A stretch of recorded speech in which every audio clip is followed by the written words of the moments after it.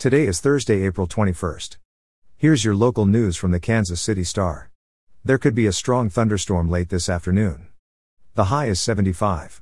Here's today's top story. Weeks before Manuel Guzman was fatally stabbed at Northeast Middle School, he was involved in a fight with the boy charged with murdering him, friends and family told the Star. A Northeast parent shared with the Star what she said was a video of the earlier fight. The video shows two boys punching each other. At one point, one boy picks up the other and throws him to the ground. He gets on top of the other boy, who is lying on his back on the grass, and repeatedly punches him. Family members claim that the ongoing issues and the fight between the two students led to last week's stabbing and Guzman's death.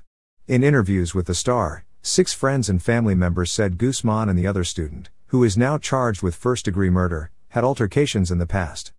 The other student's identity has so far not been made public because he is a juvenile. Relatives said the video was circulated on social media among Northeast students. And they wonder whether more could have been done to prevent the issue from escalating.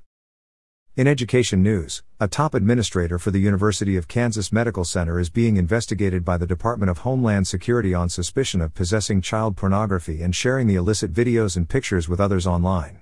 Bardia Biravesh, the Associate Dean of Graduate Medical Education, is named as the subject of the federal investigation in an application for a search warrant for Biravesh's Prairie Village home. Court records indicate that Biravesh, 44, has not been charged with a crime. Federal agents allege in an affidavit unsealed this week that he posted dozens of illicit videos and expressed a sexual desire for children as young as 8 years old during online conversations with undercover officers.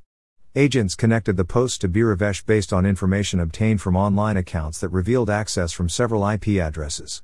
One of the addresses was linked to Biravesh's personal residence and another to his job at the University of Kansas Medical Center. And finally, in restaurant news, the U.S. Senate campaign of Eric Greitens, the embattled former Missouri governor, has incurred more than $43,000 in legal bills, far more than any of his opponents. Greitens has spent more on legal expenses than every other major Republican candidate combined, according to campaign finance reports filed last week with the Federal Election Commission.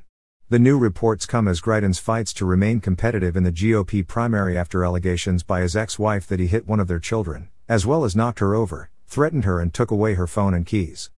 Greitens has denied the allegations. The exact purpose of Greitens' legal spending isn't clear from FEC filings. But Greitens faced a complaint in the fall that he improperly moved funds from his old campaign for governor to his new Senate campaign. The Missouri Ethics Commission dismissed the complaint in March. You're listening to stories from the Kansas City Star. Find us at kansascity.com to read more about these stories and others.